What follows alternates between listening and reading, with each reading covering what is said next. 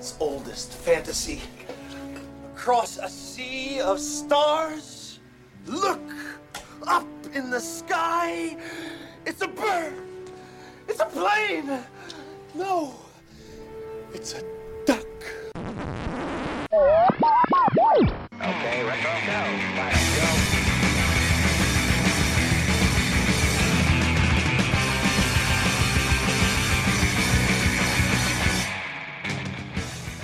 Hello and welcome. Welcome and hello. This is Wait, You Haven't Seen? And it's a show where we talk about movies, and specifically, we talk about a movie at least one of us has never seen before. I'm your host, Travis, a.k.a. TV's Travis. This is episode number 204, and our movie this week was 1986's Howard the Duck. Joining me to talk about it, he hadn't seen it before, from the Across the Stars and Attitude Era Wrestling Review podcast, it's Drew. Drew, how are you? Well, wishing that I still hadn't seen this. Honestly. Ha ha! Oh, I'm very angry at you, Travis. You made me watch. Okay, so... I'm just going to get it right. So you hadn't seen this before, but oh no, definitely. But what was your history with Howard the Duck prior to watching it? How much did you actually know, or did you just know it was a big bomb? I had quote unquote seen this when I was like 6 or 7, so like 32 years ago. All I can remember of it is there was a duck and the mom from Back to the Future was in it. That's all I remembered. Nothing else. This was all basically new to me. I mean, I hadn't seen this. I doubt if when I was 7, I pulled my head out of my little car collection long enough to actually watch any of this, because I remember nothing. So you were present while it was playing. Pretty much, yeah. But probably didn't actually watch it. No. Okay. Were you aware that it was based on a Marvel comic? Yes, I was aware of that. I actually love some comics, and I've never actually read the Howard the Duck comic book, and it's got to be better than this. So Howard the Duck, I saw this when I was a kid. It wasn't in theaters, but it was not long after on home video. I remember watching it. And I've seen it a couple of times since then, including today. And I didn't, as a kid, know anything about it whatsoever. I had no idea that it was based on a comic or any of that. But Howard the Duck was a comic, got started in the mid-'70s. I think it was like 1973. But it started off, he ended up getting his own run of comics for a little while. He's been in part of Marvel ever since, and has made a couple of cameos in the MCU. If you've stayed around for the after credit sequences of the Guardians of the Galaxy movie, he pops up in there. But the writers of this, Willard Huyck and his wife Gloria Katz, who also were friends with George Lucas. And they wanted to make this movie, and George Lucas wanted to make Howard the Duck. He thought it would be a fun product or project to make a film out of. And initially, they wanted to do it animated, which makes sense with Howard the Duck and the comic base and all of that. It ended up being that Universal Pictures bought the rights and wanted to do like a summer movie, and that's why we ended up with a live action one. But I guess my first question is, we can pretty much establish you didn't like the movie. Yes, wholeheartedly can establish that one. Okay. It does, but it's one of those movies that I don't like. Sorry. Go ahead. It's one of those movies I don't like, but there are a few redeeming qualities to this movie. So I'm not going to completely say, it's the worst thing I've ever had to sit through, because I've seen Grease and Grease 2. So I'm not going to lambast everything about it. There are some very good things about it, but there's just some absolute garbage in this movie, in my humble opinion. So I kind of want to. No, I'm with you. I kind of want to go over a lot of that, because I agree with you. There are things about this movie that work. and there are things that don't. I was having a conversation earlier today with a friend of mine who's like, "Oh, I've never seen that," and I'm like, "Well, I don't think it deserves all of the hate that it gets, but that doesn't mean it's good. Like, it's not a good movie, but." If you look it up on something like Rotten Tomatoes, the tomato meter aggregate score is like 14%. And I'm sorry, but it's not that bad. It's certainly watchable. You can sit through it, and when you're done, you're like, well, I watched a movie. But it wasn't all that great. I have watched truly unwatchable things, and this is nowhere near that. There's ability here in terms of filmmaking. You can kind of tell that the screenwriters at least know how to write a story. Because again, Willard Huyck and Gloria Katz, husband and wife team that wrote this, also wrote Indiana Jones and the Temple of Doom. And Willard was a script. He helped punch up the script, I think, or consult on the script for a couple of the Star Wars movies. And so it wasn't like they didn't know what they were doing at all, but this was only his fourth film he ever directed, and it was the last film he ever directed. So, kind of tanked his career. Yeah. Well, yeah. The direction of this, I think, is, I don't know if it's the whole problem or, I mean, if I can just go ahead and get out of the way, my big problem with this one, and it's the only movie I think that I can claim this of it, Leah Thompson phoned this in from the get-go. Her acting was absolutely atrocious to me in this movie. Like, she had one scene that I actually... It's funny because she's one of the few things that's praised about it. Wow, really? Because I think she's wooden-like and just phoning it in. And there's one scene throughout the whole movie where I actually believe that what she's trying to do is what she's saying. And that's the movie where she's trying to seduce a duck. Ironically, that's the only part that I think is believable of her entire performance. So, okay. I mean, the performances in general are typically the thing that most people come away with, like, well, at least those were decent. So I didn't hate Leah Thompson in this, but I look at her in this era, like her as Lorraine, not that different other than the era that she's in. It's 30 years earlier, but she's playing a very similar character in my mind. So that didn't bother me a whole lot. This is early in Tim Robbins' career. Tim Robbins is in this, and he is having fun. Yes. You can't say that he's not. He is definitely going for it. Yeah, he understood the assignment when they said, this is Howard the Duck, and he's like, you know what? I'm all in on just being the absolute insane goofball. And he nailed it, really. He's probably the best actor in this movie, other than maybe the Dark Overlord. I cannot think of his name, the principal from Ferris Bueller. I don't have the... Jeffrey Jones. Jeffrey Jones. I was wanting to say Jeffrey Rush, and I'm like, no, that's Barbosa. But yeah, Jeffrey Jones. Now him, he's another one that he's like, you know what? We're full on 80s B-movie camp, and I am right here for it. But yeah, I just didn't buy Leah Thompson. Well, I think part of it too, like when you take those three performances in this movie, the two guys, both Tim Robbins and Jeffrey Jones, are going so over the top and so crazy with what they're doing. Robbins is just this manic, like he's all over the place. And for some reason, and I hadn't watched this movie in a few years. It had been quite a while, actually. And for some reason, I had it in the back of my head while I was watching it. I kept thinking, no, something happens with Tim Robbins, and like he's ultimately the bad guy somehow. And I don't know why I was thinking that while I was watching it this time. Like I had some memory of that, which clearly didn't happen. But like both of them get to just go so over the top. Like Jeffrey Jones did most of that vocal performance as he's becoming the Dark Overlord. Oh wow, is him. I guess there was some tweaks with the audio, but overall he was doing that voice to be that character. And I mean that was his style. He's very much a character actor.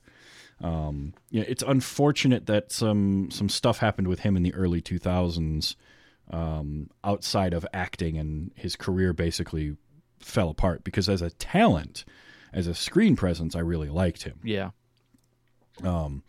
And he's very memorable. I mean, not just everybody remembers him as Principal Rooney. If you've seen Ferris Bueller's Day Off, you remember him as that. But I also enjoyed his performances in things like Mom and Dad Save the World, Stay Tuned. Ravenous is a movie that I personally really like that he's in, and I think he's really good in it. But this was just such a weird, like goofy, over-the-top character that he could play. That's a lot of fun. And I think by comparison then, Leah Thompson does look very wooden next to them because she's not playing an outlandish character. She's playing very straightforward, kind of down on her luck, wannabe rock star. So I wonder how much of that is like by proxy. Like her performance isn't necessarily bad, but it looks so flat comparatively because you're in a movie with a 3 foot tall walking, talking duck, and you've got a guy turning into some sort of alien creature, and then Tim Robbins doing I don't know what half the time. That I can see where she can come off as being very very wooden and very boring. I didn't hate it, but I like Leah Thompson quite a bit. It is funny though that you bring up that the most believable scene for her is where she's trying to seduce the duck, because that's not a sentence I think you thought you were going to be saying when you woke up this morning. No, it absolutely was not. I will totally agree with that one. But that scene to me, she just full on, she said, you know what? I'm here for it. Let's just all in go for it. And that I believe, but anytime she's just talking to Howard, it's just, I don't know, just not believable, especially toward the end when she's supposed to be in danger. No, I don't like, again, maybe it was a directing choice. He didn't exactly know how to get that out of her, but it just did not come across as any type of believable to me. One thing I will say that this movie goes against this movie and is a tough thing for it is tonally it is very inconsistent.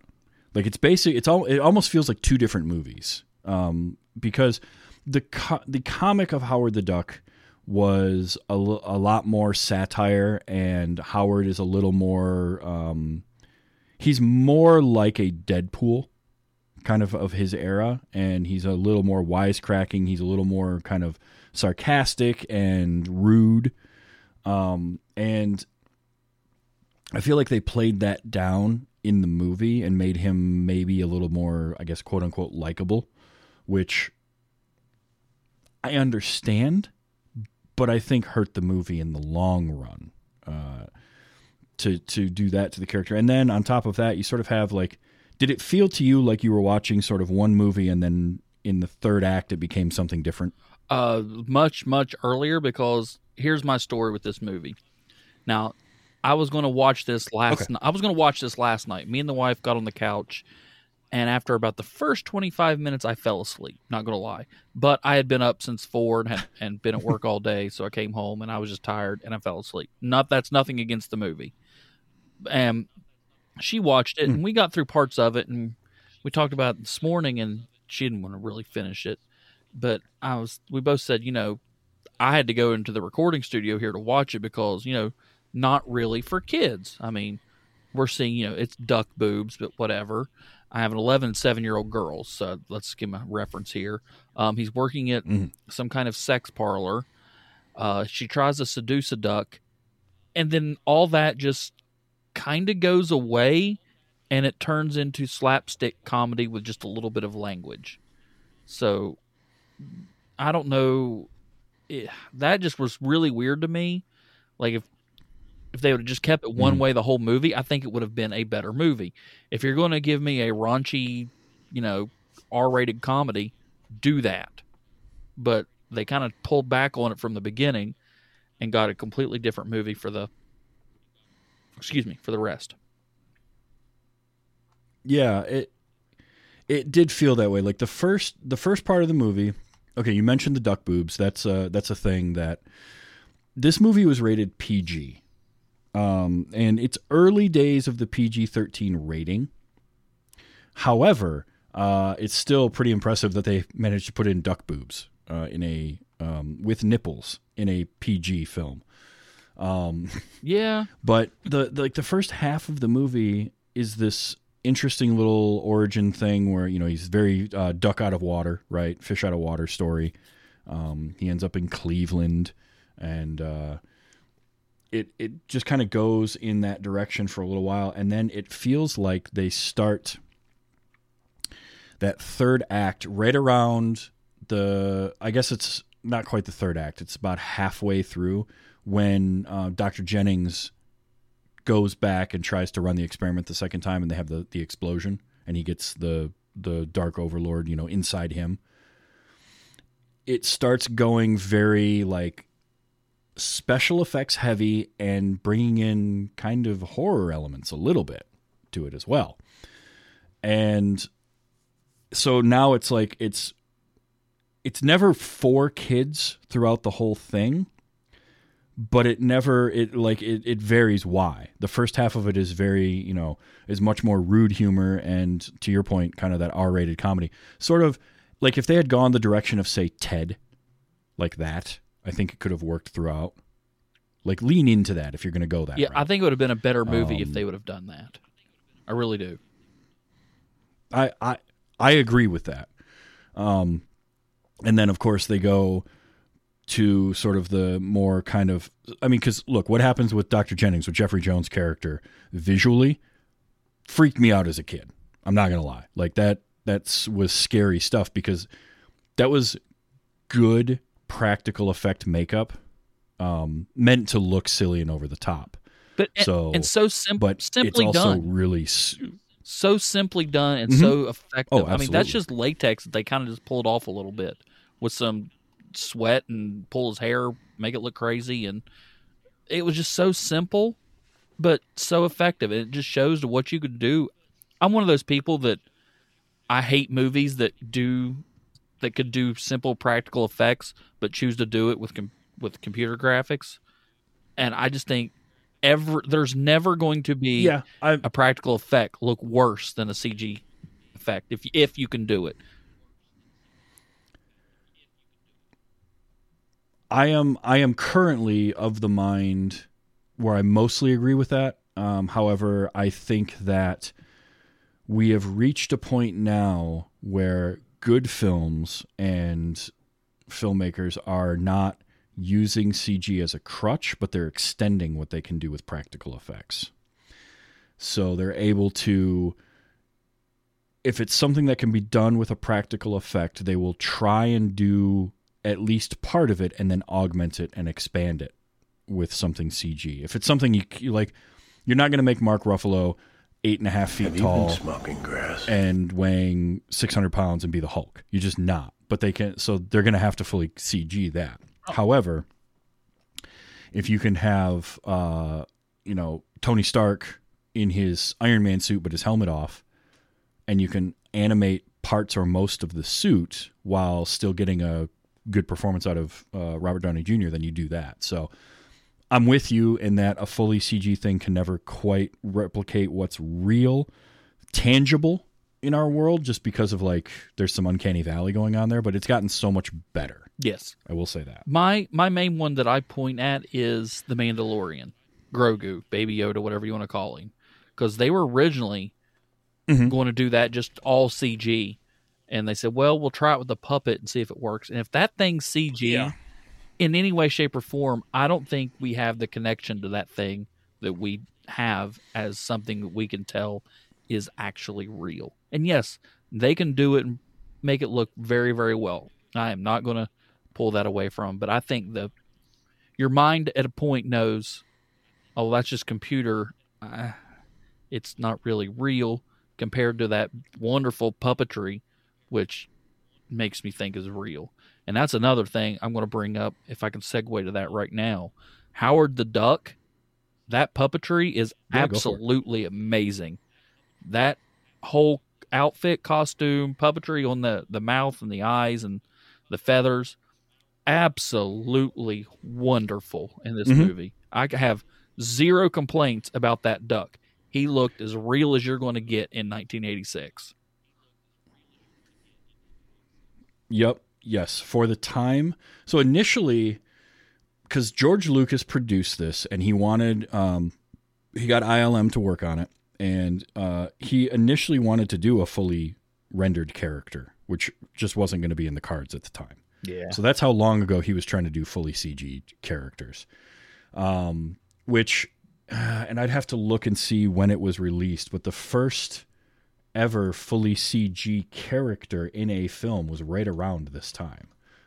It was in Young Sherlock Holmes. They had a, and it's not for very long, but there's a character made out of a stained glass window. That's like a knight from a stained glass window in a church that comes to life, which was 85. So it was actually the year before this movie came out. So it wasn't unprecedented to do that, but there's no way you were going to make it look believable at the time. So it was very much the only way to do it was going to be practical. Howard himself, so this was kind of cool. Initially, it was going to be a child in the suit because they couldn't do a fully animatronic puppet. They needed the movement of somebody in a suit. So they initially had cast a child actor to wear the suit and do a lot of the scenes, but the kid, it didn't work out.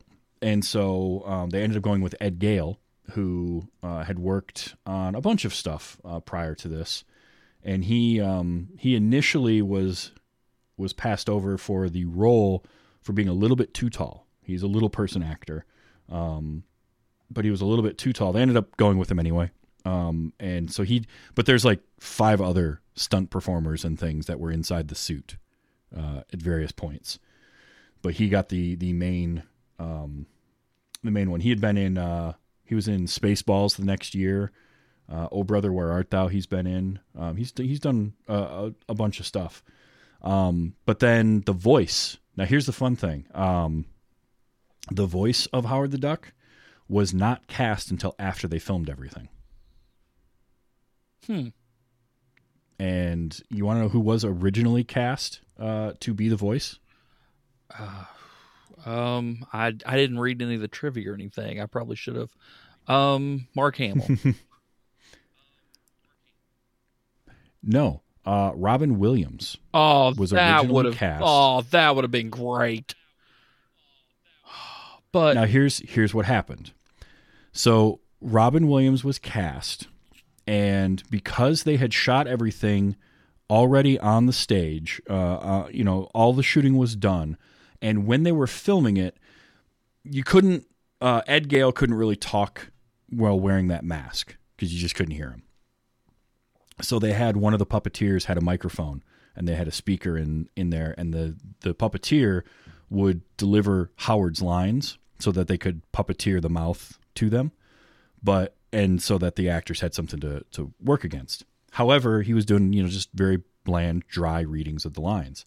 So then Robin Williams made it a week in trying to record, but he just got too frustrated. He couldn't work within those confines because obviously it's Robin Williams and his style is so just crazy manic improvisational. Yeah, you can't give him a script. He couldn't match up what they were trying to do. Yeah. No. And no, you really can't. And so he ended up not doing it. Sorry. That might explain a little bit of why I think maybe Leah Thompson was so, just bad. Maybe it's because she didn't have any real other actor to play off of.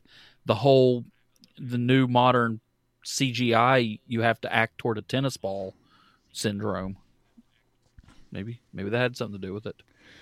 But yeah, which definitely plays into it. I mean, that's why you're seeing a lot more of the motion capture, even for like Rocket Raccoon being mocapped by James Gunn's brother Sean, where he's definitely not a 3 foot tall person, but he can do the motion capture, and they can work with that. So you've got something other than just a tennis ball and a stick. Yeah, and you've got... But I thought that was very interesting that... Go ahead. Oh, I'm sorry. And I was going to say Josh Brolin with a 3 foot stick with Thanos' face on top of it. I always thought those behind-the-scenes scenes shots were hilarious. Oh, that stuff is amazing to see. But I thought it was really fun to see that Robin Williams was originally cast, and then he's like, nope, I can't do this. So they ended up casting a guy named Chip Zien, who didn't have a whole lot of acting credits at that time, but they liked his nasally voice for Howard. And I thought he was fine. Here's one thing, though. Tell me he didn't sound like Steve Buscemi. Yes, I actually thought that. Just Steve Buscemi doing different inflections. Yeah, it's very, very similar voice. But obviously Buscemi is a little bit young, I think, to be in this movie at the time. However, it could have been. But yeah, that's how he ended up getting cast, and he did all of the voice work for Howard. But it's weird to do. Now, if this were animated, you do all the voice work first, and then you animate to the voices. That's how you can have Robin Williams as the genie, because he can just go nuts, and then you've got, miles and miles of tape that you can sift through and make your movie out of.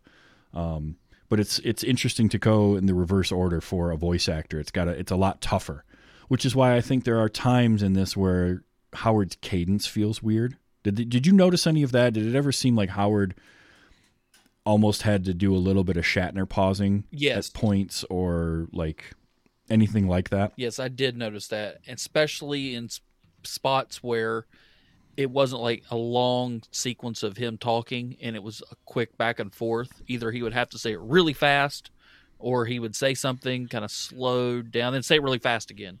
I did pick up on that. Yeah. And that probably has a lot to do with it. And I mean, that's just probably a byproduct. Yeah, it's a byproduct of having to, because I've done post-recording before, and it's tough to match up sometimes. And look, I understand a lot of movie dialogue is ADR looped.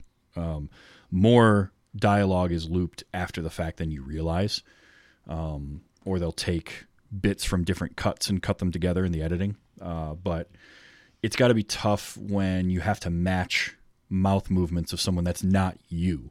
Like, it's one thing when it's an actor that has to go into the booth and re-record some of their dialogue, and it's them that they're recording over, and so they're able to kind of remember how they did it. That's a lot easier to do. This is like somebody's got to match the bill movements of the duck puppet, and they weren't the one delivering the lines in the first place. It's amazing how sometimes how some of this stuff gets done.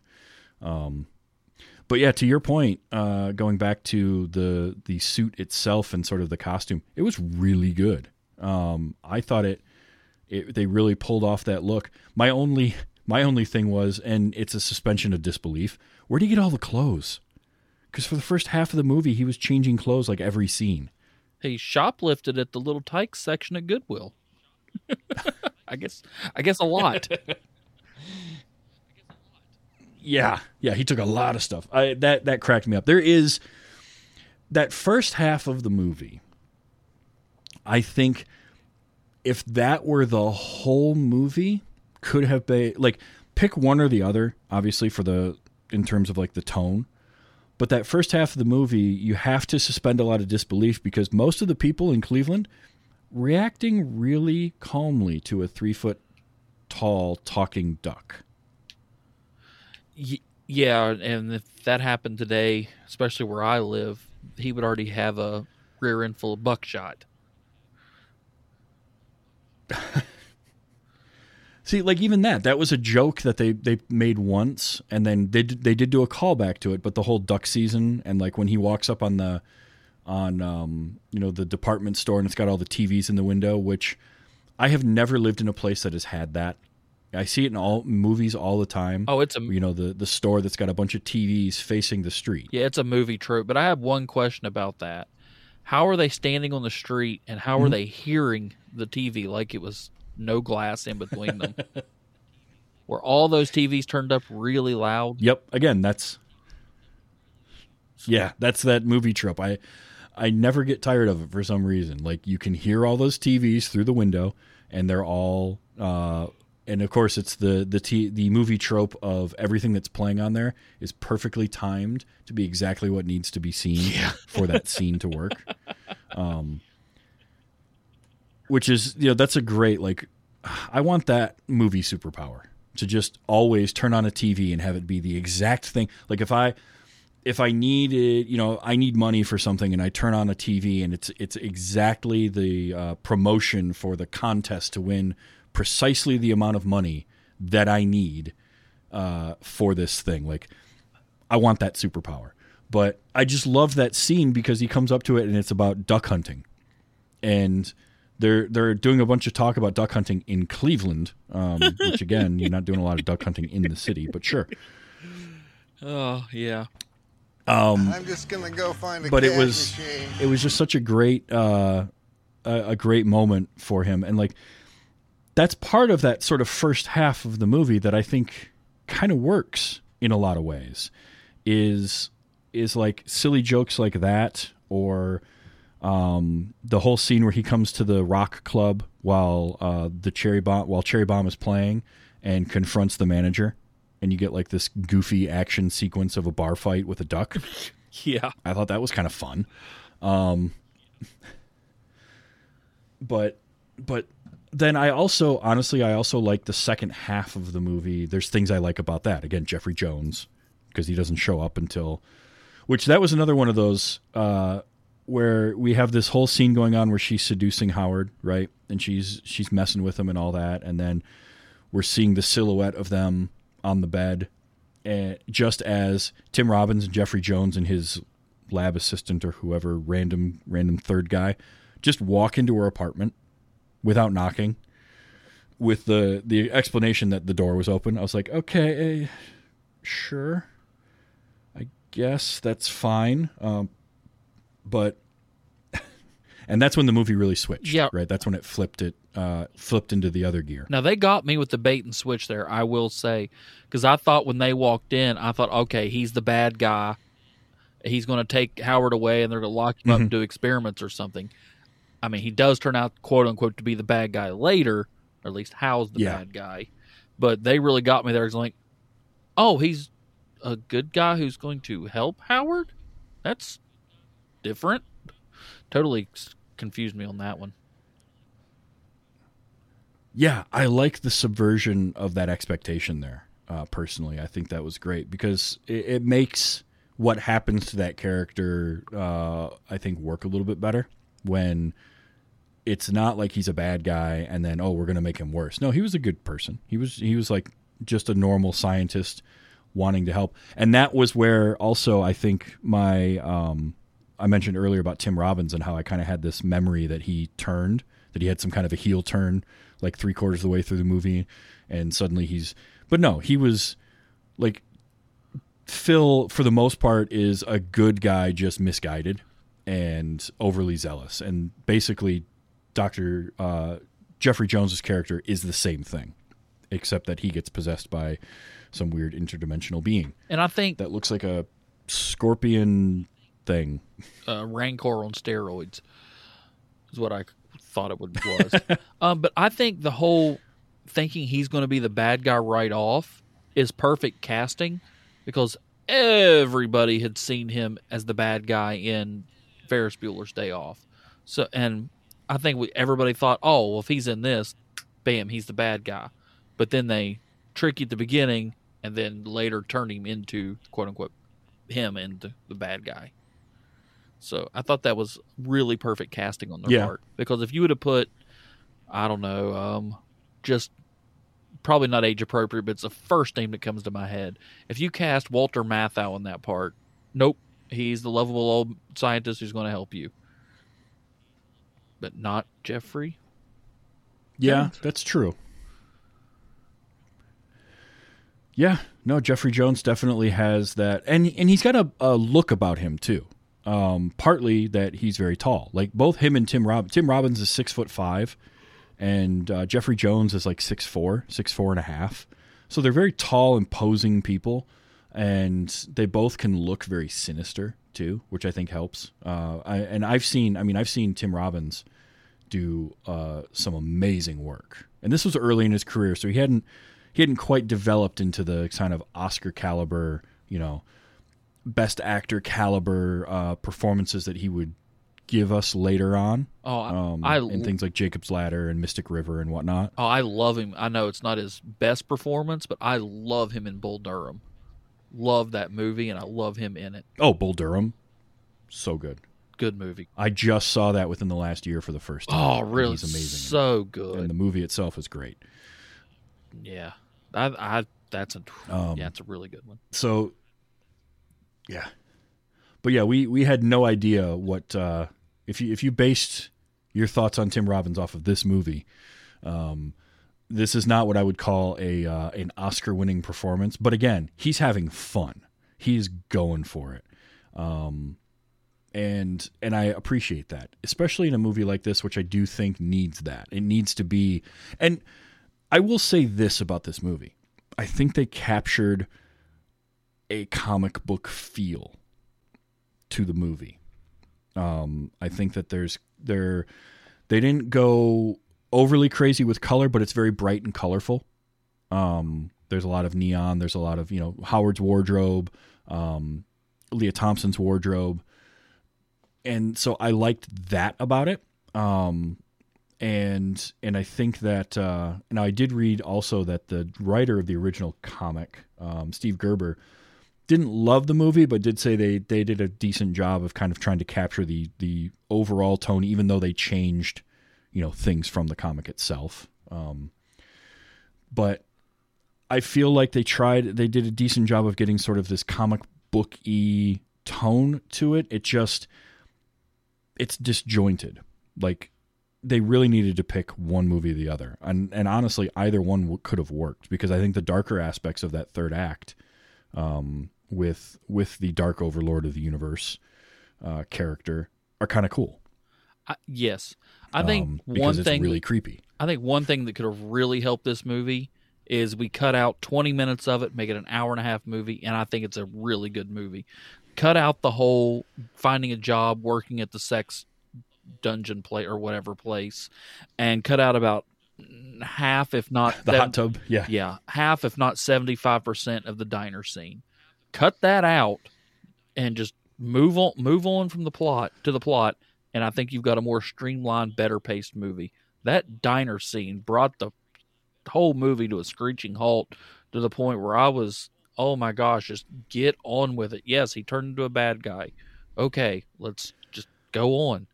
But it just drug on way too long for me, just like this sentence is where I'm saying right now.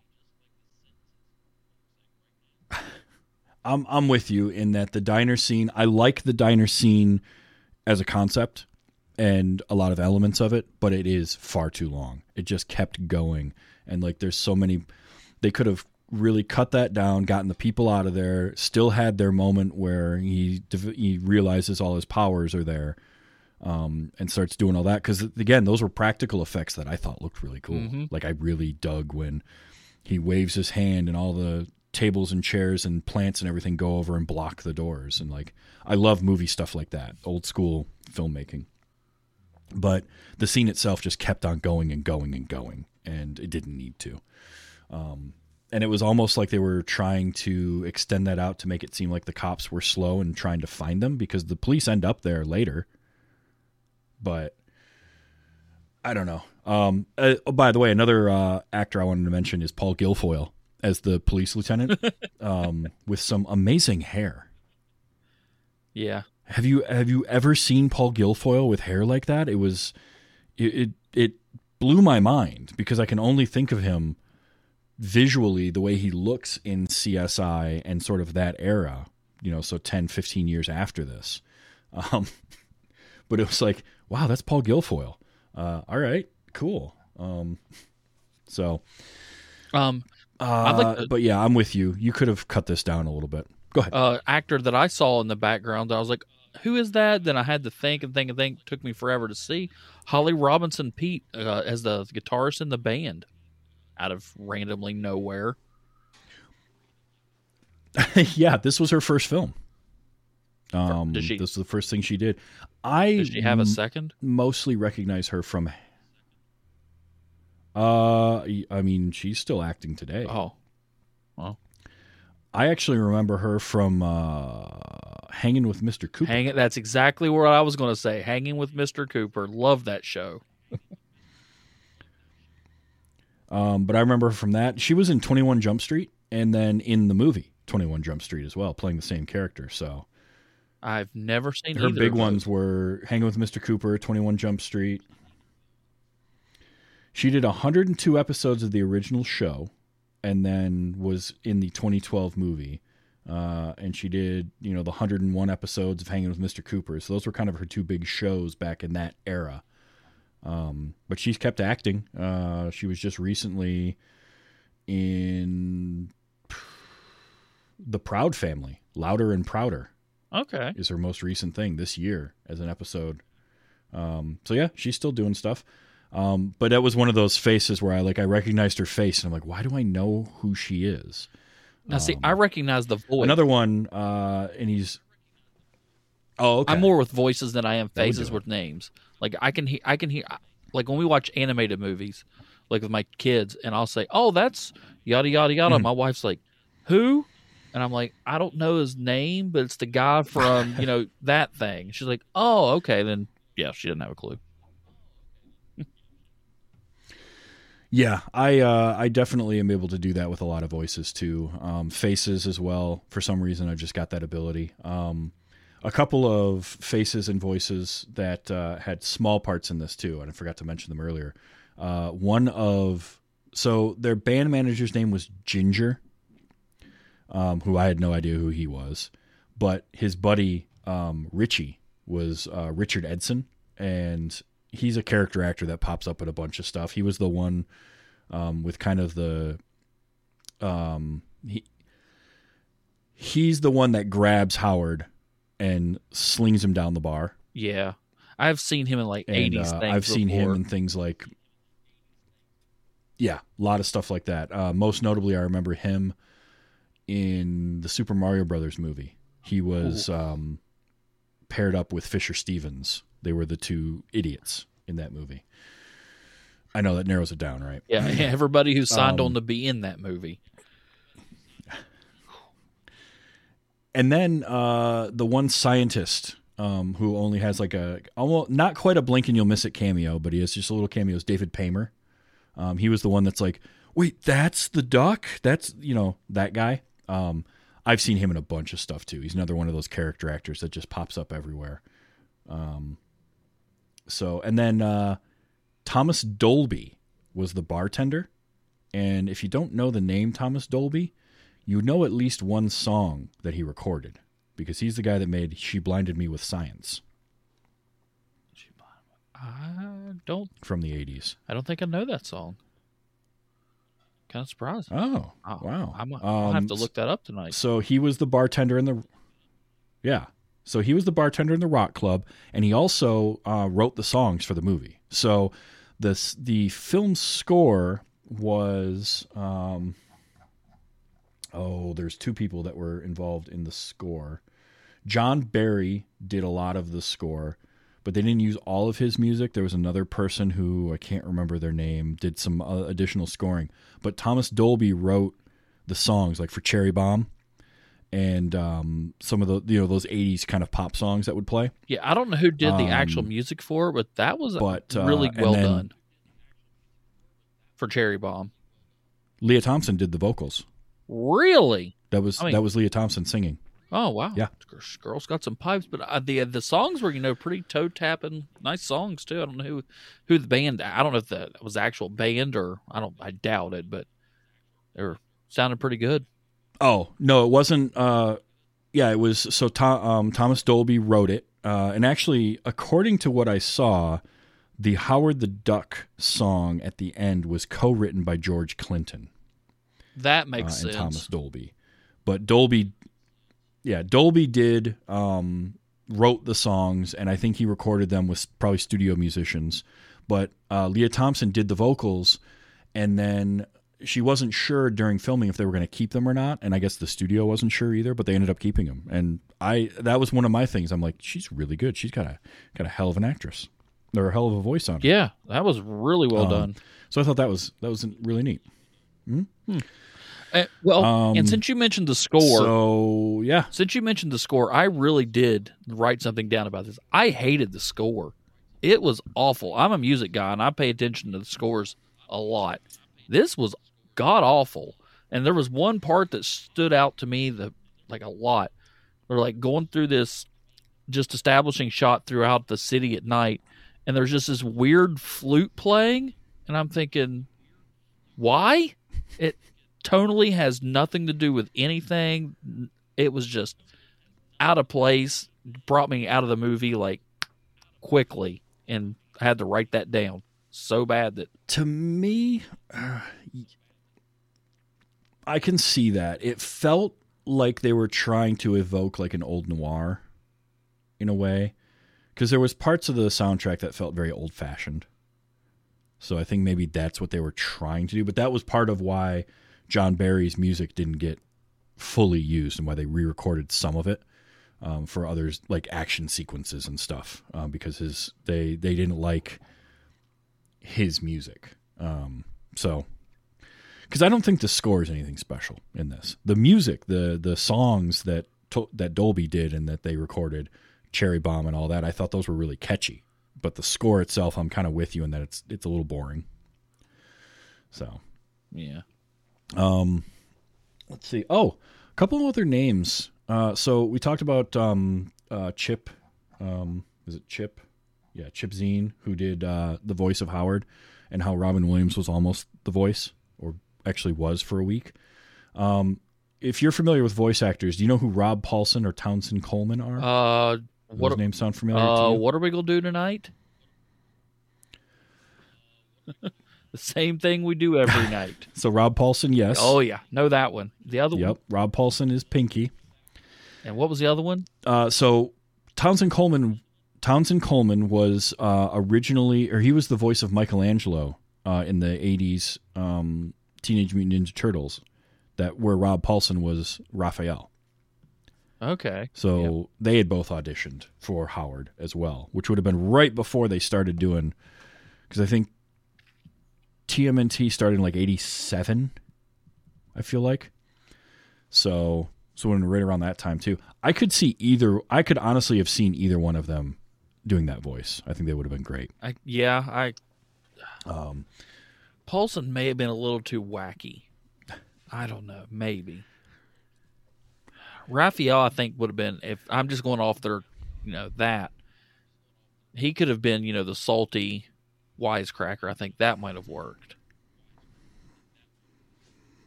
Maybe, I don't know. I think, too, it depends on what type of tone they go for, again.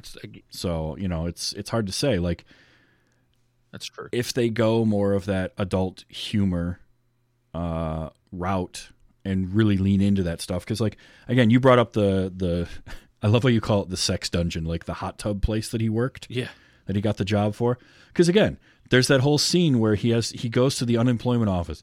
Like, you got to suspend your disbelief with this movie, because what's his first thought? I got to get a job. So he just goes to the unemployment office and ends up with the woman working there who's like, I deal with all the hard cases, all the slackers that don't want to work. You think you can put on this, like, lady, you're talking to a duck.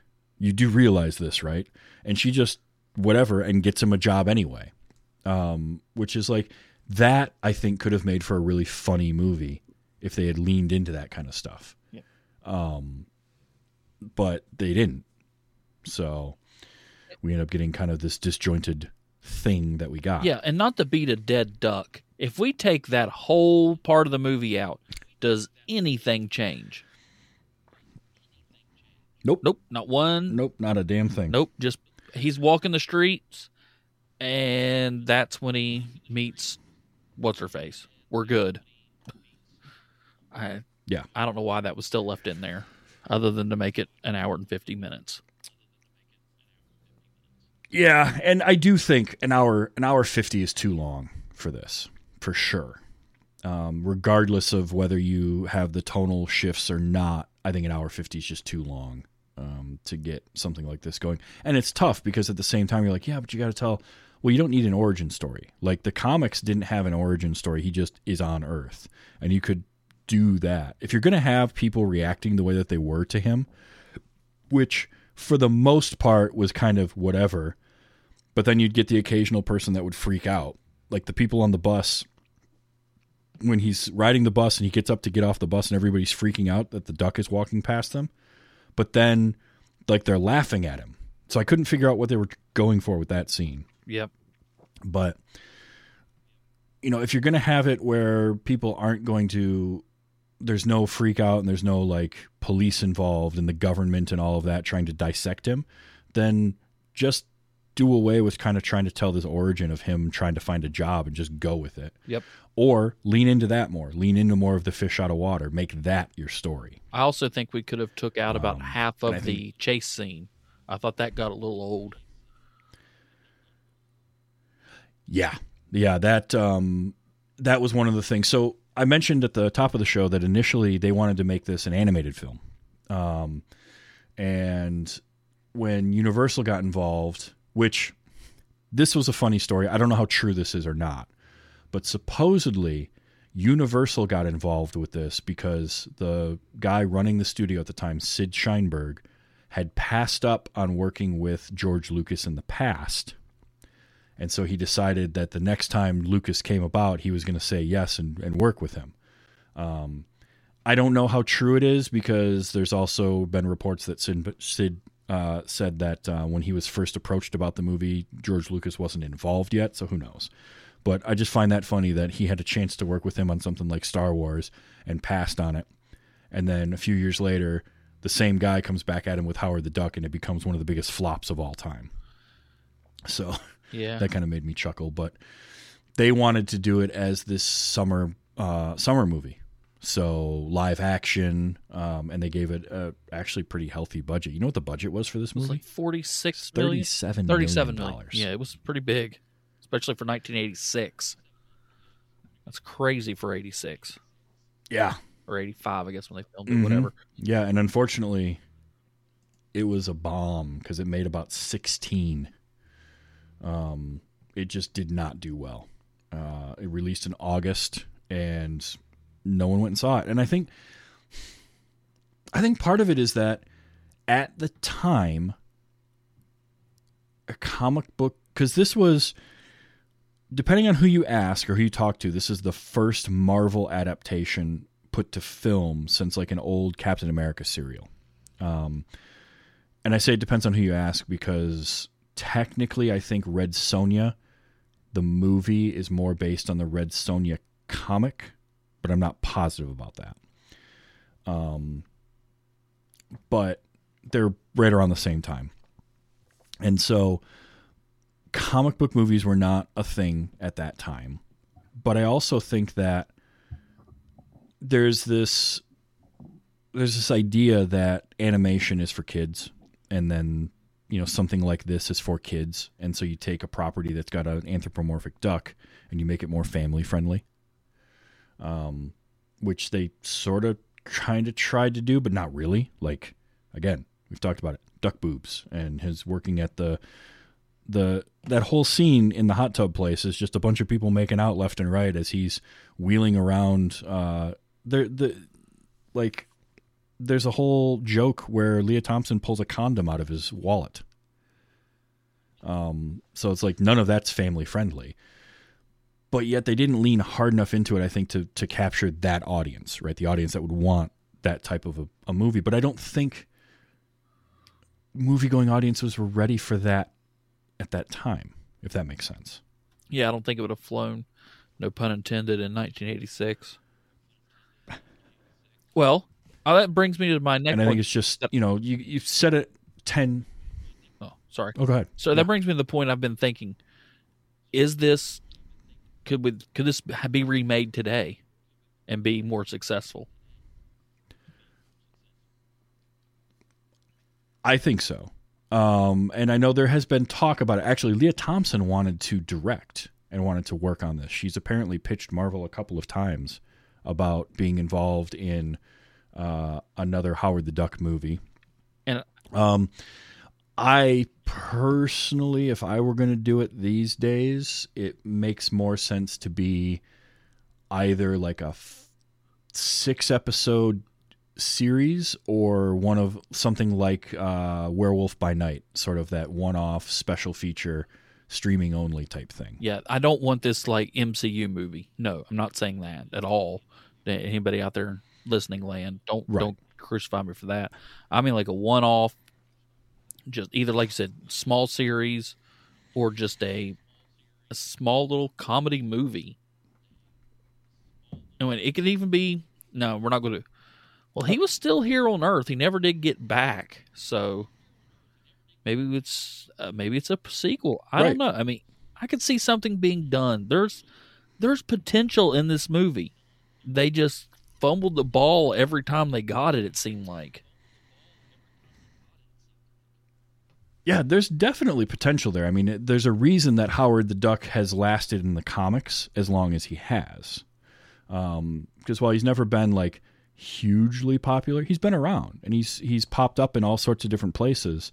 And the MCU has proven that you can do it with Rocket. Rocket Raccoon is essentially Howard 2.0. I mean, he sort of came out of, he's very much in that same vein. So we know that type of character could work in the right situation. So yeah, I'm with you. I think that it could work today. And I think also there's more audiences receptive to something that is adult oriented that isn't that also is based on something silly like a talking duck. Mm-hmm. So I think that they're, plus I would lean a lot more into the satire that they did in the comics as well. Yeah. The comics were very satire heavy, and you got a glimpse of that in the beginning of this movie with when you're on Duck World. And they have like all the puns on the posters. Oh, all the puns. And all the duck related stuff, or when she's pulling the money. When she's pulling the money out of his wallet and it's all like it's George Washington but with a duck bill, like that kind of stuff. I could Voltaire in my chat room says a what if style animated series would be interesting too. An animated series I think with Howard would be really cool. Or let's just turn it. So yeah, I'm with you. Let's go straight satire and like take one hand Howard the Duck, one hand anything Leslie Nielsen was in past like 1980. Put those together and just turn this into an absolute spoof of the MCU starring Howard the Duck. That could be a lot of fun. That would be fun. That could be a lot of fun. So, yeah, for sure. I'll call Marvel tomorrow and get that set up. I will say one thing this movie has. All right, good. Get us a pitch meeting. One thing this movie has, though, is it's got some clips in it. It's got some audio that's a lot of fun. This movie is quotable. And I love to capture... I will. It is, isn't it? It is. And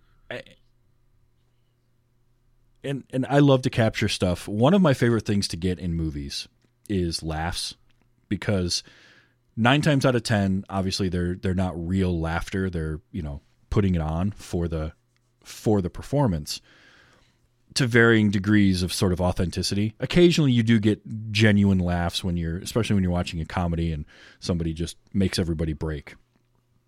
But there are 2 laughs in this movie that I had to capture because they just, for very, very different reasons, were absolutely ridiculous. So I'm going to play a couple of these for you. I got a few clips I want to play. But this first one is Tim Robbins, and you'll know which scene it's from. But this moment and this laugh cracked me up. So here's Tim Robbins. Just that manic laugh when he ran into that room. Oh. And the rest of that line was really good. Where did I put that?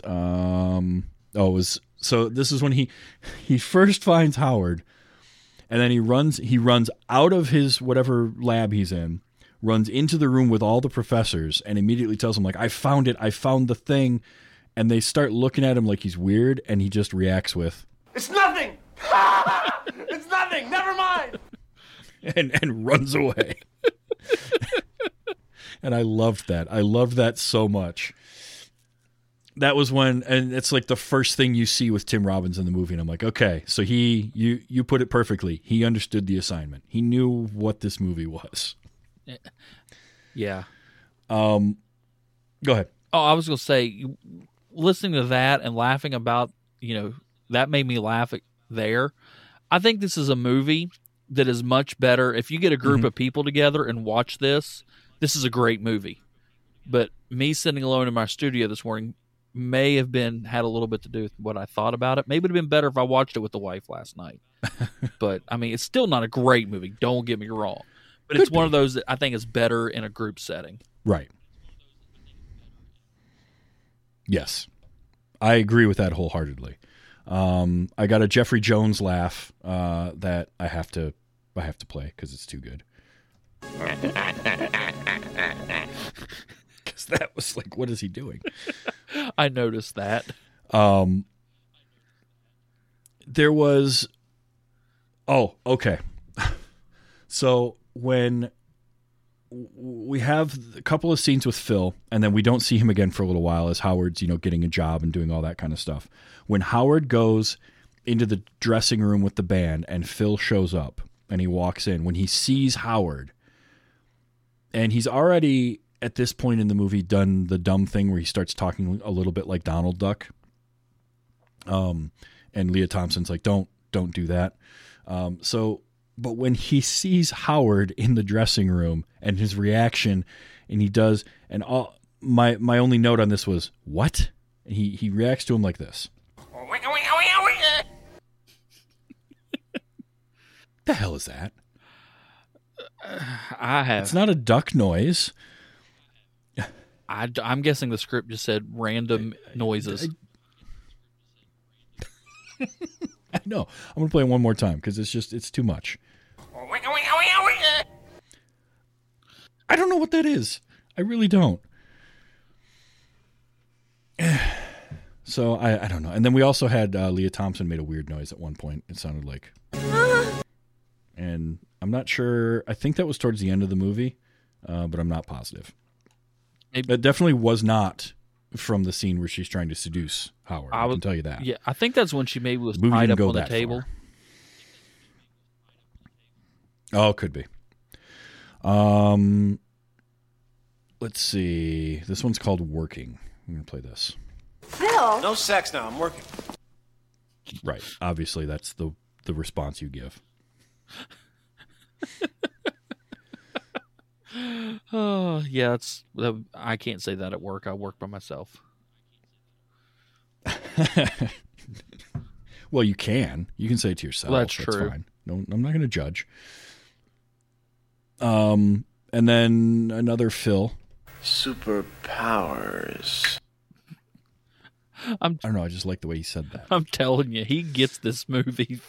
If everybody just took Tim Robbins' energy to this movie, this probably would have won Oscars. I mean, it certainly would have been a lot of fun.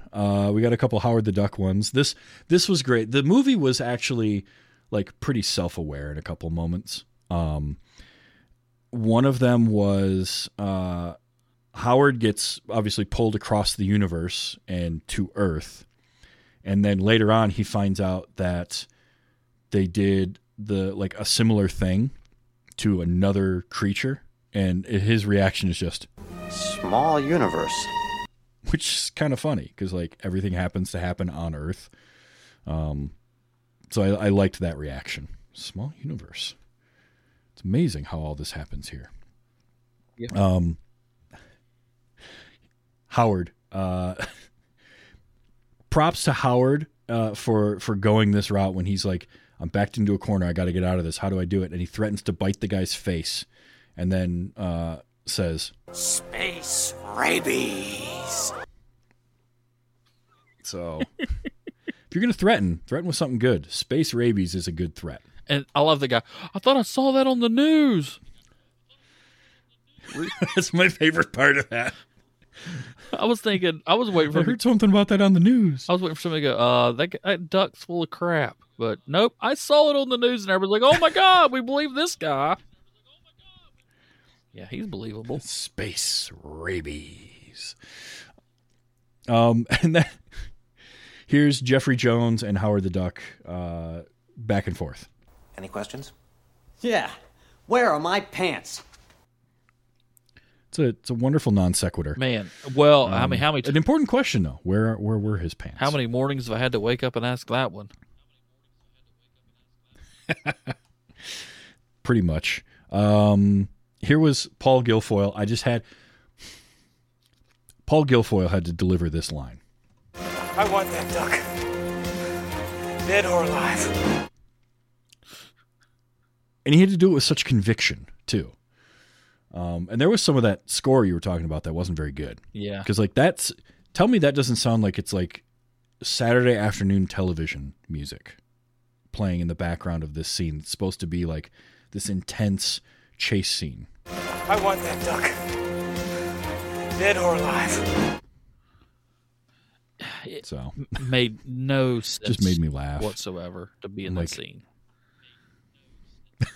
I mean, that should have been like 1930s detective music right there or something, but just not that. Yeah. No, not that. But hey, props to Paul Guilfoyle for getting into that role and he using his limited screen time. Let's see. This one's just so here's some Jeffrey Jones doing that voice, which again, this is mostly him affecting that voice in the second half of the movie. Smog inspection.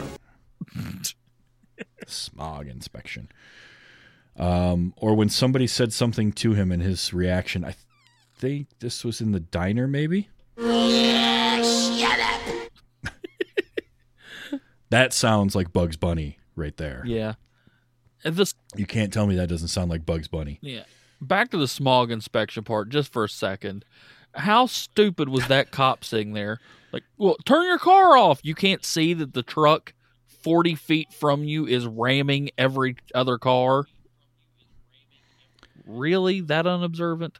Yeah. My other question, But it's and maybe this is true and I've just never seen one, but do they do smog inspections in Ohio? Because I didn't think they did. I've never had one. I've never seen one in Michigan, I've driven through Ohio, never had to go through one. so I don't. But yeah, Yeah. Now, like California, I get. I mean, they should So have. that felt like a scene that was written by somebody who's never been to Ohio. Lucky person. Lucky. Agreed. But yeah, you're right. Like how the cop didn't notice the semi truck slam into somebody 5 cars back. I mean, 80s trope. Is Cops are just stupid. so silly. Yeah, it's true. I will say though, the effects for a lot of those chases were good.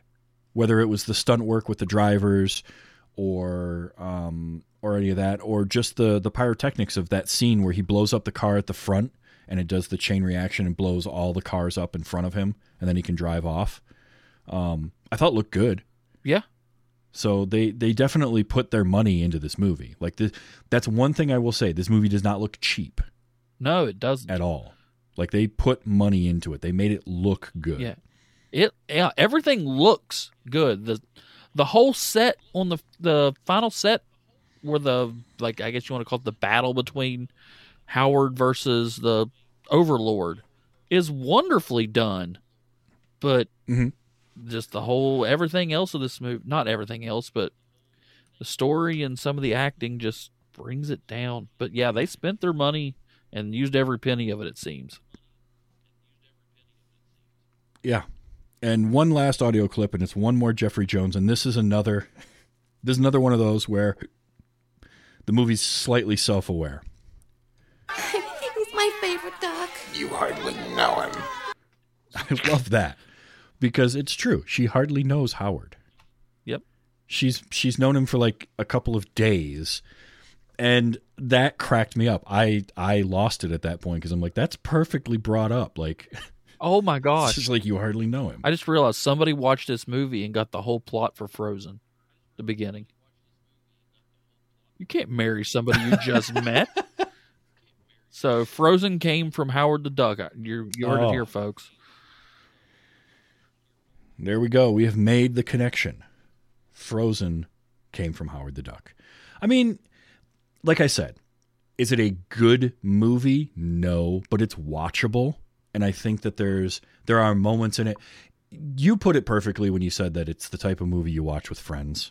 Yep. And I'm with that 100%. Like, sitting down and watching it by yourself, unless you're a crazy person like I am, you're not going to find a whole lot in this. But if you sit down and watch it with some friends and knowing what it is, I mean, you're watching a movie called Howard the Duck. It could be a good time because, again, it doesn't look cheap. It's got some catchy songs in it. It's got some fun action sequence and set pieces. I did like the set piece with the ultralight plane glider that they flew around, because that was a real. They actually had to get Tim Robbins and apparently Ed Gale to fly that thing for some of those shots. Oh wow, that's impressive. So I thought that was kind of cool. Yeah, that's really impressive. So, yeah. I mean, there's money put into this movie. It felt a little disjointed. It definitely could have used a couple of revisions to the script and to have more consistency in the story that they were trying to tell. And some of that comes down to you had screenwriters that knew how to write. I mean, again, these people had written American Graffiti, Indiana Jones, stuff like that, but maybe this wasn't quite the material for them, or they just needed a little more time to polish it. And direction, mediocre. I don't think he was a terrible director, but I also don't think he did the movie any favors in his direction. So I kind of want to take this and cut it down to an hour and a half, and see if it's actually better.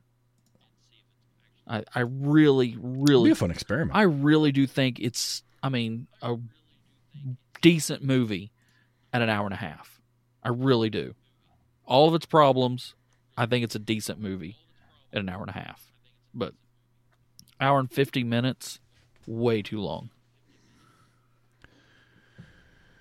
Well, it's just like that, the diner scene drags on. And go into this movie suspending your disbelief. Don't try to logic out the movie, because you're just going to spend the whole time doing that, and it's not going to be any fun. Have fun with the movie. Like, realize that explosion at the end, yes, they're all dead from that explosion. There's no way they survived that because it was too big in a contained area. But that's fine, whatever. They can live and go on, and that's all well and good. Just enjoy the silliness of a movie with a 3-foot-tall walking, talking duck that can't fly and can't swim. Yeah. Like the two things that ducks do. They fly and they swim, and Howard can't do either one. Earth ducks. So,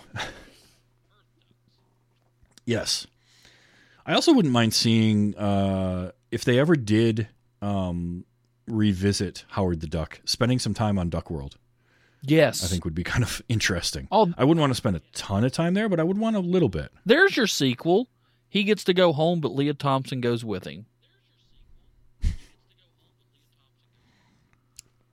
Hey, there you go.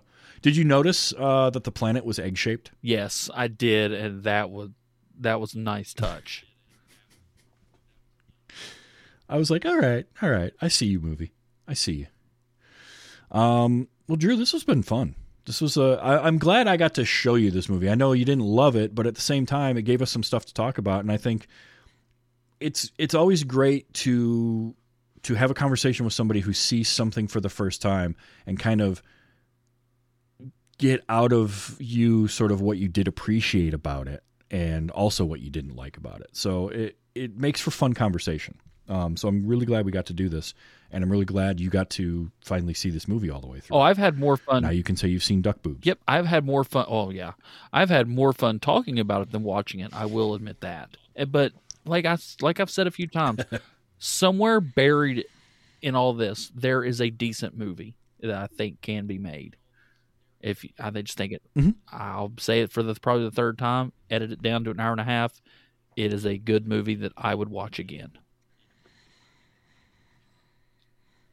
Yeah, I would too. Also, I want to go eat at that diner, Roma's Cajun Sushi. Yes, I meant to mention that. Cajun sushi. But sushi was covering something up, so I'm kind of wondering with a name like what was under it. Yeah, I am too. And it's named Roma's, so it's like Italian, Cajun, and sushi. All right, those are three very different things. But I'm here for it. I'll give it a shot. So Drew, let people know you do a couple of shows. I was just on one, and I'm coming back on another one here soon. What shows do you do, and where can people find them? All right. Well, you were just on my flagship, I guess I should say, not really flagship, but my first show, the Attitude Era Wrestling Review Podcast, where we go back and me and my co-host Arnold are reviewing the Attitude Era from beginning to as far as, I guess we'll take it all the way into Ruthless Aggression, and seeing, is it just as good as everybody remembers, or have we romanticized everything? Guess what we have. And we watch every Nitro, Raw. We'll be soon getting into Thunder and SmackDown, and we watch all the pay-per-views. We have guests on, some of them who are wrestling fans, and some of them who have never watched a second of it before, and we get to see it through their eyes. And you can find that on all your major streaming platforms. Very cool. We're on Twitter. It's at AEWRPod. And you can come and please interact with us and tell us what you think. And as for my other show, which you'll be on, I believe, maybe... Yeah, and I was just on there. Oh, yeah, you were just on there. I think that episode released a few days ago. We watched Nitro, I believe, if I remember. Raw. We watched some WWF. That's right. That was fun. It was fun going back and checking that out. Definitely. And my other show... And the other show is... Yep, that you'll be on, I think, either the next week or the week after, is called Across the Stars. We are a chronologic journey through the Star Wars universe. We are going through and watching everything Star Wars on screen in absolute timeline order, starting with, of course, the Phantom Menace. And we're currently we're just about to finish up the first season of Clone Wars, which, if you don't know, Clone Wars is not chronological, it is an anthology and skips all over the place. So one episode we might be doing season 1, episode 4. The next one we might be doing season 3, episode 2. Who knows? It's all over the place, but you can find that Across the Stars. We're the blue one, because there's another one. Long story. But we're the blue one, the good one. The only one still active, actually. But you can also find us on Twitter at Across Stars Pod. So just take out the Across Stars Pod. Excellent. I'm looking forward to that because I'm a big Star Wars fan as well. So it's always fun to get to geek out on Star Wars stuff. And Clone Wars I have watched, but it's the least watched. The Clone Wars Rebels stuff is the least watched Star Wars for me. So it's cool to have an excuse to finally just sit my butt down and watch more of it and absorb more and then talk about it. So I can't wait for that. That's going to be great. Oh, yeah. We have a lot of fun over there. So definitely check those out. Excellent. If you like Star Wars, Across the Stars, and if you like pro wrestling at all, or are just curious about 25 years ago and what pro wrestling was like back then, Attitude Era Wrestling Review. It's definitely a lot of fun. That was a trip down memory lane. I can remember, sitting with friends and watching Monday Night Raw and stuff like that in that era. So that was fun. So this show I record Sunday nights, 8 p.m. Eastern Time at twitch.tv/TVsTravis. You can watch the live stream. Show comes out in podcast form anywhere you get your podcasts on Wednesdays. And you can get that at tvstravis.com or any podcasting platform. If you do have the time to leave a rating and review on like Apple Podcasts, it does make the show more discoverable. And it helps to it just helps the show. I appreciate that. And you can also buy at tvstravis.com. There are links to buy merchandise as well as be a patron of this show for as little as $1 an episode if you want to do that. So definitely check that out. tvstravis.com is the place to find anything. There's going to be some new content going up on there shortly. There's going to be some new patron exclusive content coming out fairly soon as well. So keep an eye out for that if you are a patron. And if you're not and you want to be, well, you can go to patreon.com/WYHS and do that. But Drew, thank you so much for being here this week. This was a lot of fun. Oh, yeah. Thanks for having me. Even though I still don't like the movie, but I'm glad to come on because it was a lot of fun. Well, good. I'll take one of the. I'll take half of that. Right. As long as we had fun, that's the important part. Oh, absolutely, we had fun. It was the friends we made along the way. Excellent. Now, next Sunday, I am not recording. I'm recording a few days later, but my next movie is going to be a fun one. I have found somebody by the name of Tom Merritt who has never seen Titanic. So we're going to talk about that one. And I can't wait because it's going to be a fun conversation. So definitely be ready to check that out. That'll be on the next episode of Wait You Haven't Seen. Until then, Drew, thank you so much for being here. This was a ton of fun, and we'll have to do it again sometime. Yep. Spoiler alert, next week the ship sinks. Until next week, and Titanic.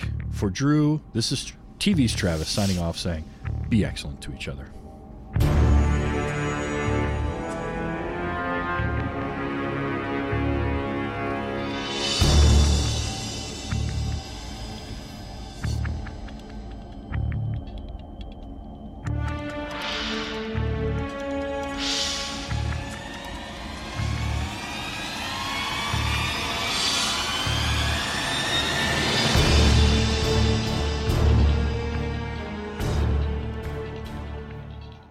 Hi, sorry I missed the show. I came to watch you undress, though, and brought a pizza. Diamond Club hopes you have enjoyed this program.